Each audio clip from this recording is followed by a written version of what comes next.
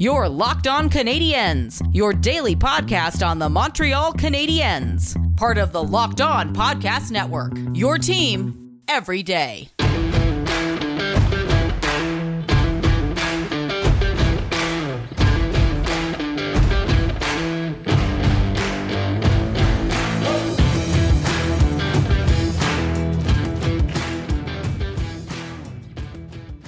Hello, everyone, and welcome to a very special 502nd episode of Locked On Canadiens. Thank you for making us your first listen of the day every day. We are free and available on all podcasting platforms, and today's episode is brought to you by Stat Hero. Stat Hero is the first of its kind daily fantasy sports platform where it's you versus the house in head-to-head fantasy matchups. Winner take all. Sign up for free right now at stathero.com/hockey and use promo code hockey for 100% deposit match. I am one of your hosts. I am Scott Metland. As always, I am joined by the active stick, Laura Saba. And before we get into the second part of our very special Fancy Pants book club with Sean Fitzgerald of The Athletic and so many other places, Laura, we have a little bit of GM news, but not a lot of GM news, but enough that it's definitely worth talking about. Martin Brodeur is not leaving New Jersey, to which, one, I did not know he was back in New Jersey. I thought he was still working in St. Louis. And two, that's one French-Canadian former goalie down that we don't want as GM, and one to go, right? Yes, and I have to say, though, did you miss when the ugly New Jersey jerseys came out? Last week, they blamed it on Martin Brodeur. Yeah, apparently it was his idea, which I went, okay, if this was actually his idea, then immediately disqualified. We're just going to get a jersey that says Habs on it and be like, I'm a genius.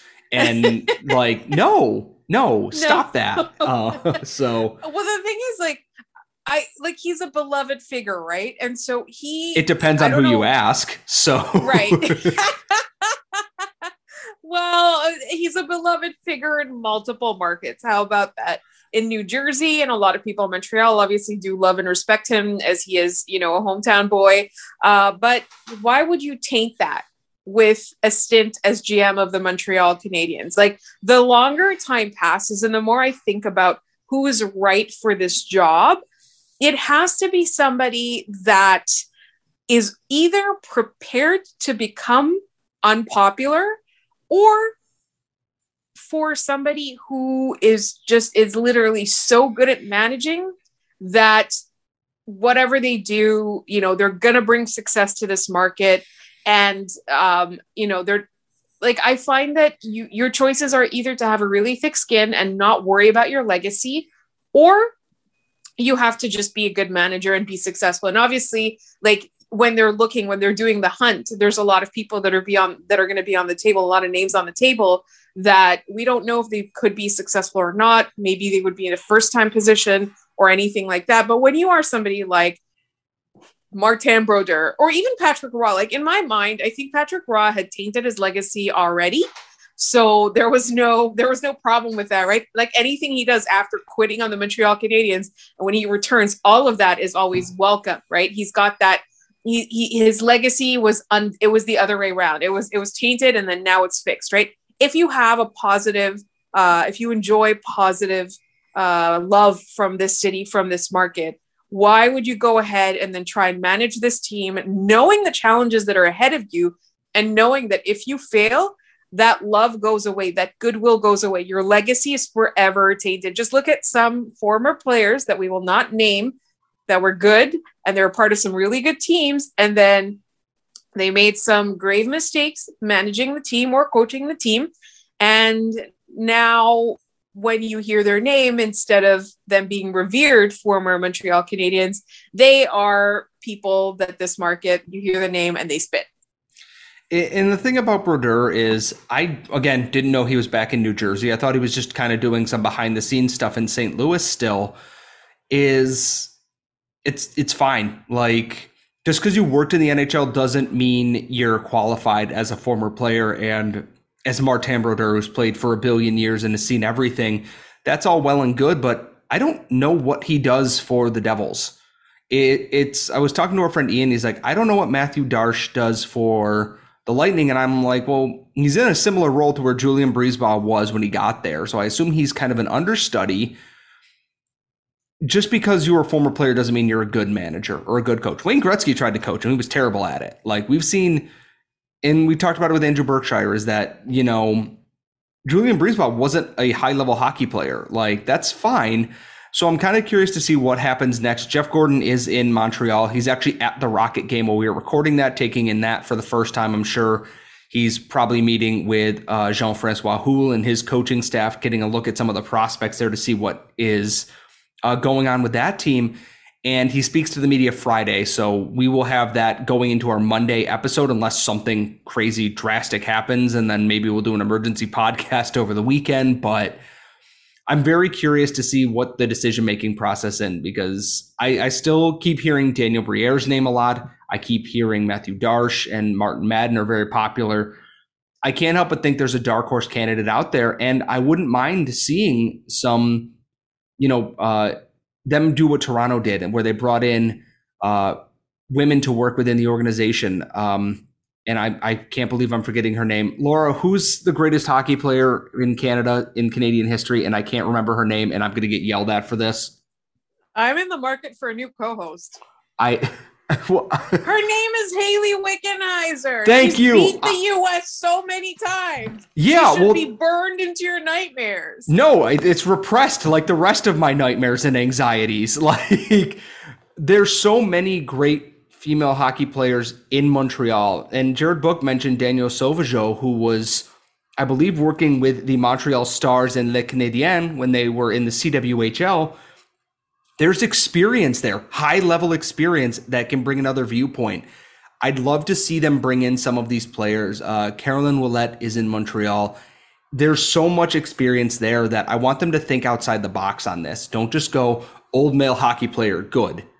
Think outside the box here. Do what you can to fully round out your lineup and everything else. So we will obviously have so much more on this as it develops. So unless anything crazy happens, we will be back with the mailbag on Friday, and then we will have more on Monday after the weekend, our 3 up, 3 down, and so much more depending on the news. But coming up in our next segment, it is part 2 of our sit down with Sean Fitzgerald from The Athletic, talking about his time and everything, his time with the Peterborough Petes and everything that entailed in his book.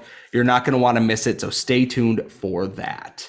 No one plays daily fantasy sports to lose. Winning feels so much better, but traditional fantasy sports are a long-term losing proposition because you never know who or what you're up against.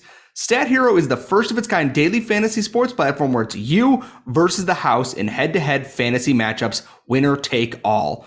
And here's the crazy part. Stat Hero shows you their lineups before you play, and you handpick the team you want to face one-on-one.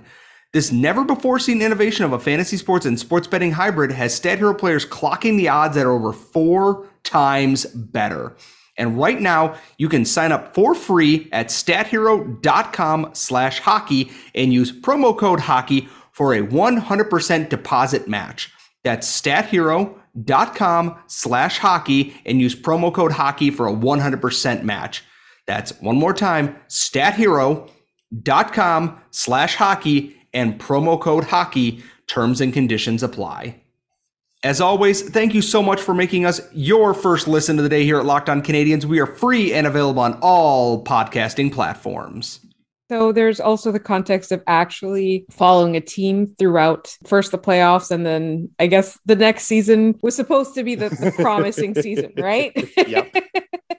And so what was that like? I feel like a lot of people want to know, like, what's it like hanging out with a bunch of, they are teenagers, right? Like they're, and they're playing hockey, they're traveling. A lot of them have, they're going through a lot of stuff, and then there's disappointment and there's the pressure and stuff. And here we talk about, the Montreal Canadiens. And sometimes it's very easy to forget that all of these players, that before they get to the NHL, they had to go through a lot of systems like the Petes.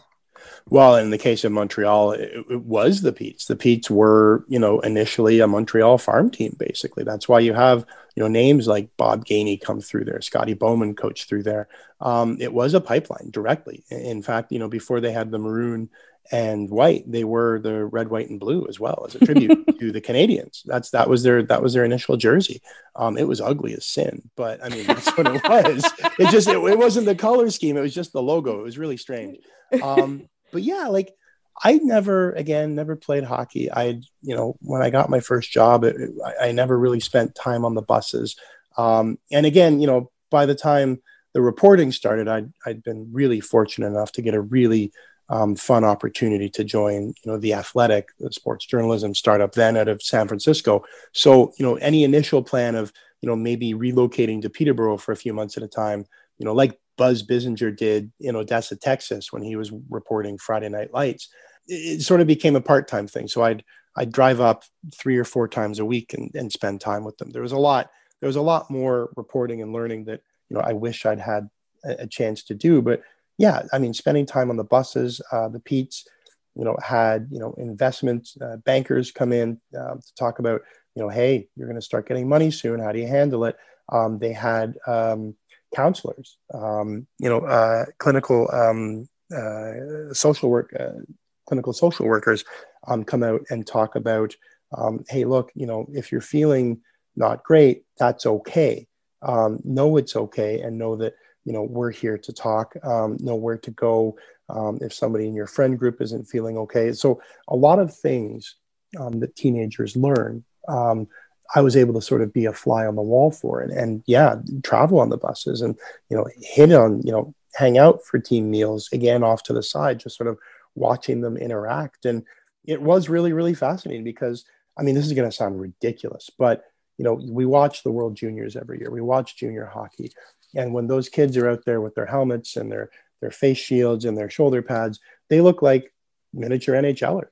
But then, one of my favorite spots to hang out was in the hallway just outside the home team's dressing room in Peterborough. And that's where the moms and dads and partners and friends would hang out.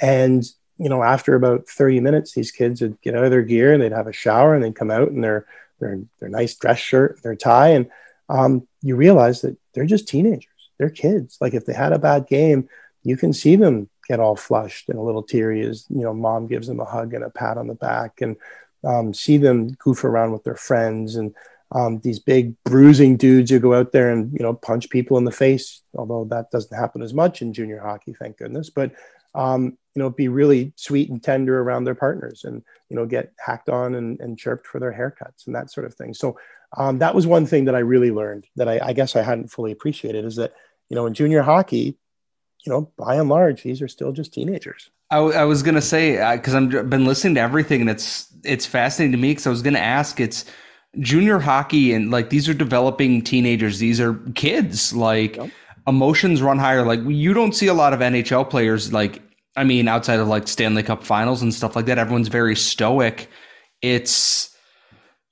What is it like to witness that? Like, it's got to be tough. Like, you're an impartial person that you're just kind of watching, but, you spend enough time with these, and it's like, I don't want to say they're like a family, but like an extended family that you've, kind of ingrained yourself with. Is it tough to see that when they're having, you have a player who's slumping or struggling, or just, they lost a tough game and everyone's real broken up about that? It feels like it hurts so much more, stings so much more for these players because they're younger and they haven't gotten used to that kind of thing yet, I would think. There's a couple of sides to that one, and it's really interesting. It's a really, really, really good question. I'm going to try and not to run for 30 minutes on the answer, but like on the personal side, yeah, like Dylan Wells was the goaltender there. And, he was in the discussion for the World Junior team that year.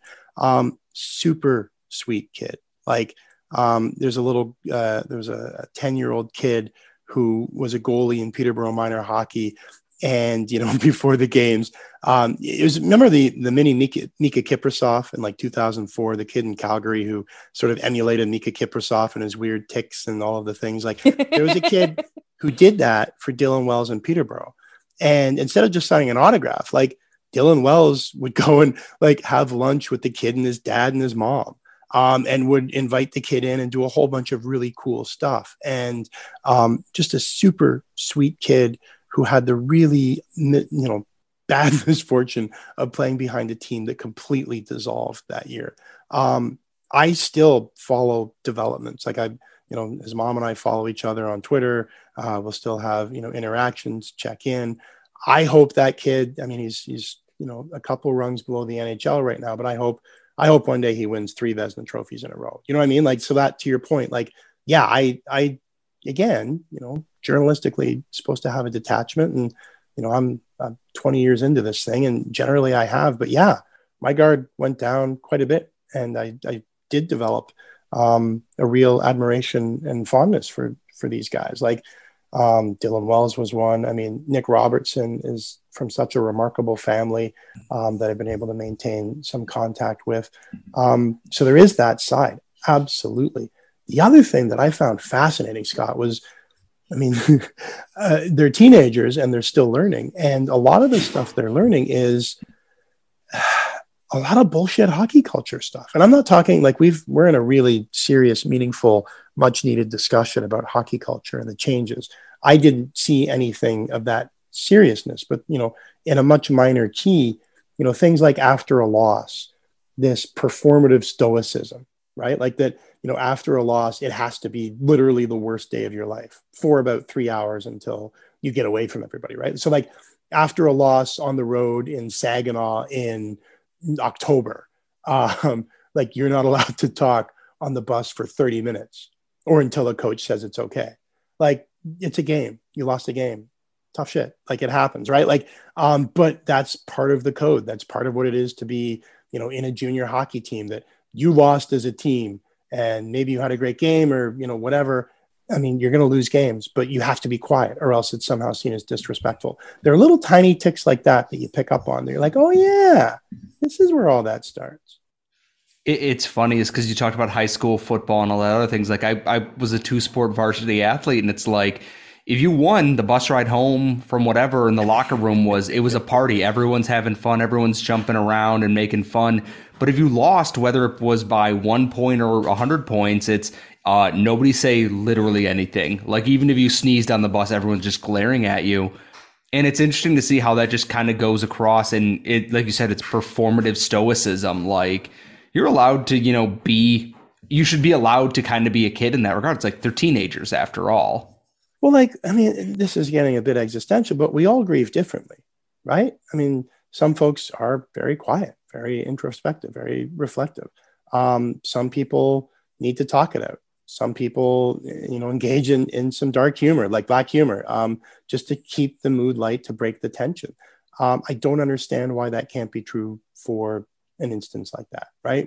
And I hope that, again, I'm not saying that I saw any of these, any instance for, some of the broader discussion that we're rightfully having about the problems in minor hockey and grassroots hockey and hockey culture in general. But hopefully that, people do start asking questions of like, after a loss, if you want to be reflective and stare at the bus window for the whole ride back to the hotel, cool, good for you. If you want to, start saying, oh man, was I terrible, and start talking about it to the guy next to you, hey, give her. If you want to just forget about it and play cards in the back, or I guess I don't play cards in 2021. You want to play your Switch or God knows what, go for it. Like, it's a game. Yes, there's livelihoods on it, but you're still human. You're still entitled to deal with it as you would. Have you got a beard? You got to get Primal. You heard me right. Got beard? Get Primal. If you or someone you care about has a beard, it needs to get Primal right now. Maybe you're that guy who has never considered the benefits of treating your beard with product. Primal Origin Oils will help stop the itch and make your beard look healthy and groomed. Their goal is to help others look good and live healthier lives through their use of natural oils. The products are free of harmful synthetic ingredients and with low impact on our planet. I got to try some out. It is phenomenal. Makes my beard smell incredible, soft, softens the skin underneath. It is absolutely fantastic. I use it every time that I get out of the shower. Primal Origins makes balms, oils, and whipped butter that are renowned as the best feeling beard products available. This is due to the exotic carrier blend with oils like raspberry seed, rosehip, and chia seed oil. All products are fair trade certified and handcrafted in the U.S. Check out primaloriginoils.com to learn more about their full line of beard care products and use the code LOCKEDON for a 20% discount at checkout. The combo kits make a great holiday gift, and if you're shopping for yourself, you'll be glad you did. Not only are the products and dedication to the quality top-notch, the company was founded for a noble cause. The founder, Stephen's mother, was injured in a car accident, and the company was started to pay for her recovery and treatment. So we know that every other company claims to have the best, but Primal Origin Oils challenges you to compare their ingredients and feel in beard to the other companies you've used. We promise you will see and feel the difference. Remember, the code LOCKEDON gets you 20% off at primaloriginoils.com. That's locked on at checkout for 20% off at primaloriginoils.com. BetOnline has you covered all season for more props, odds, and lines than ever before as football season continues to march towards the playoffs. BetOnline remains your number one spot for all the sports action this season. Head to our new, updated desktop or mobile website to sign up today and receive your 50% welcome bonus on your first deposit. Just use our promo code LOCKEDON to receive your bonus. From basketball, football, NHL, boxing, and UFC, right to your favorite Vegas casino games, don't wait to take advantage of all the amazing offers available for the 2021 season.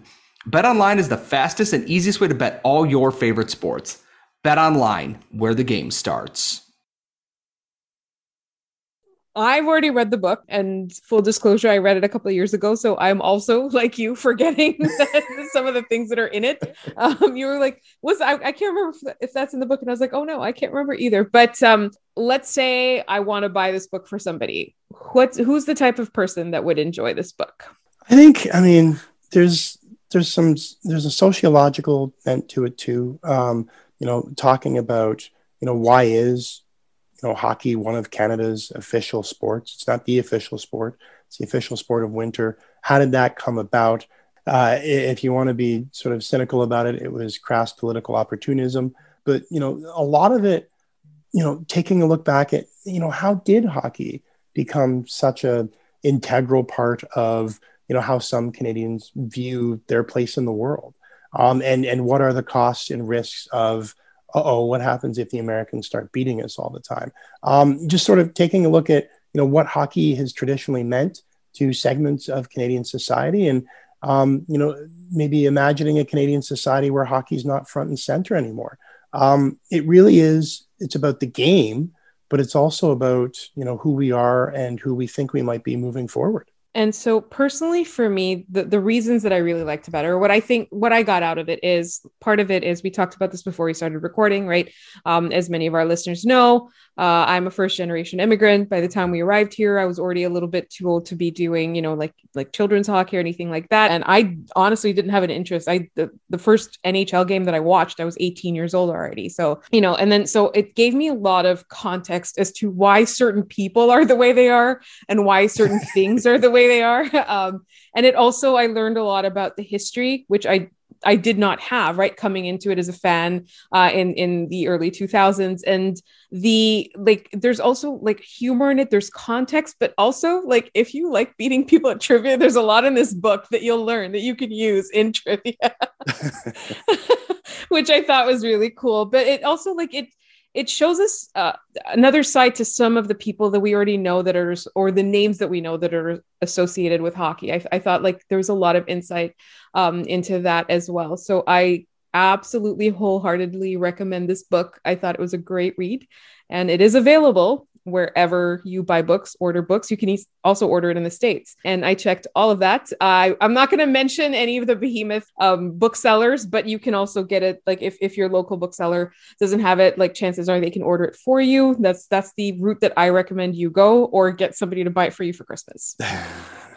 Thank you very much. And, the other thing is too, we're talking about, hockey and getting into hockey. My wife isn't from Canada, but she moved here when she was 10. And what we found is that community, right? A hockey community can be really, really cool. You and I, Laura, met through an extension of a hockey community, right? Online, and became friends in real life through a hockey community on Twitter, back when you could actually make friends on Twitter and not just yell at people.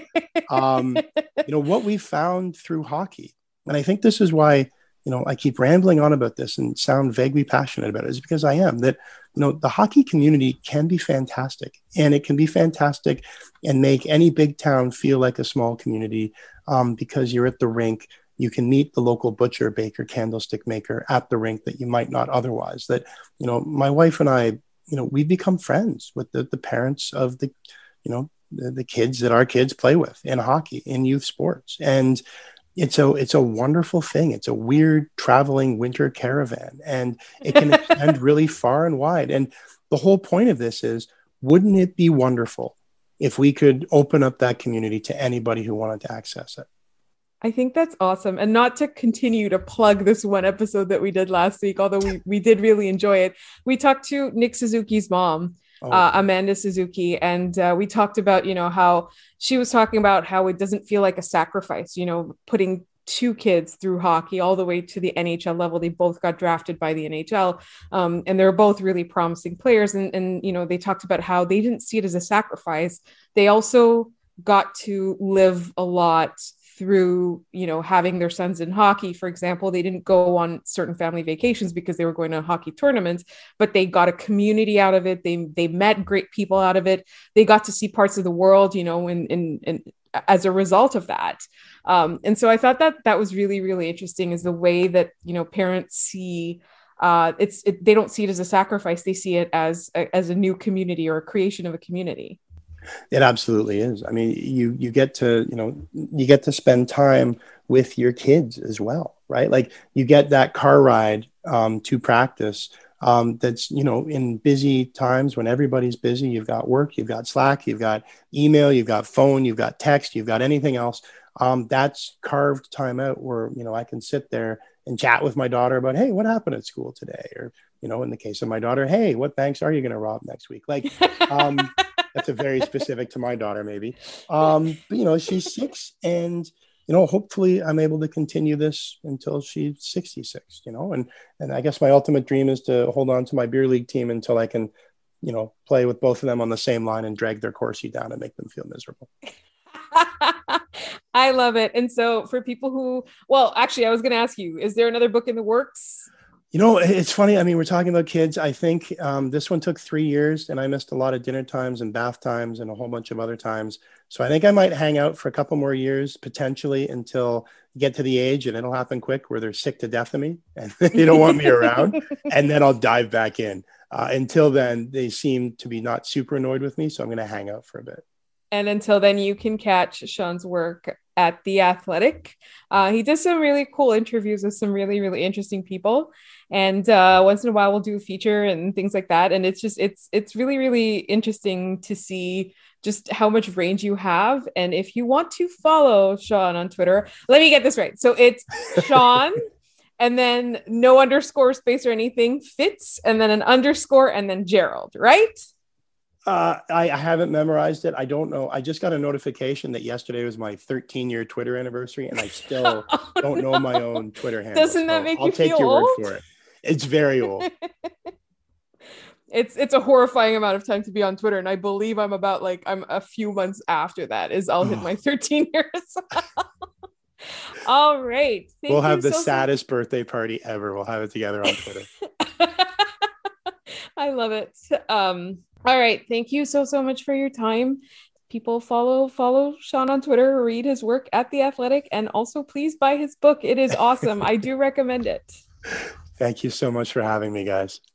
So thank you everyone who tuned in, and thank you, Sean, for giving us so much of his evening to record that absolutely fantastic pair of episodes. There's so much in there, and we really hope you enjoyed that. And as we promised, it is our giveaway time. We are giving away a shirt from 514 Shirts. We have a tweet up where you can win stickers from JD Young's Etsy shop, where you can get a small Goals Boy or Power Horse stickers. And we are also giving away a mask from Hey Shay's Etsy shop, mask or scrunchie of your choosing, or whichever you should choose. And the second keyword of this week is Provost, as in Claude Provost of the Montreal Canadiens. We will be back with our mailbag on Friday. Thank you for making us your first listen every day. Now, go check out Locked On Bets. They've been crushing it lately. Your boy Q and Lee Sterling have all the analysis you're going to need to dominate any of your bets. Adios, everybody.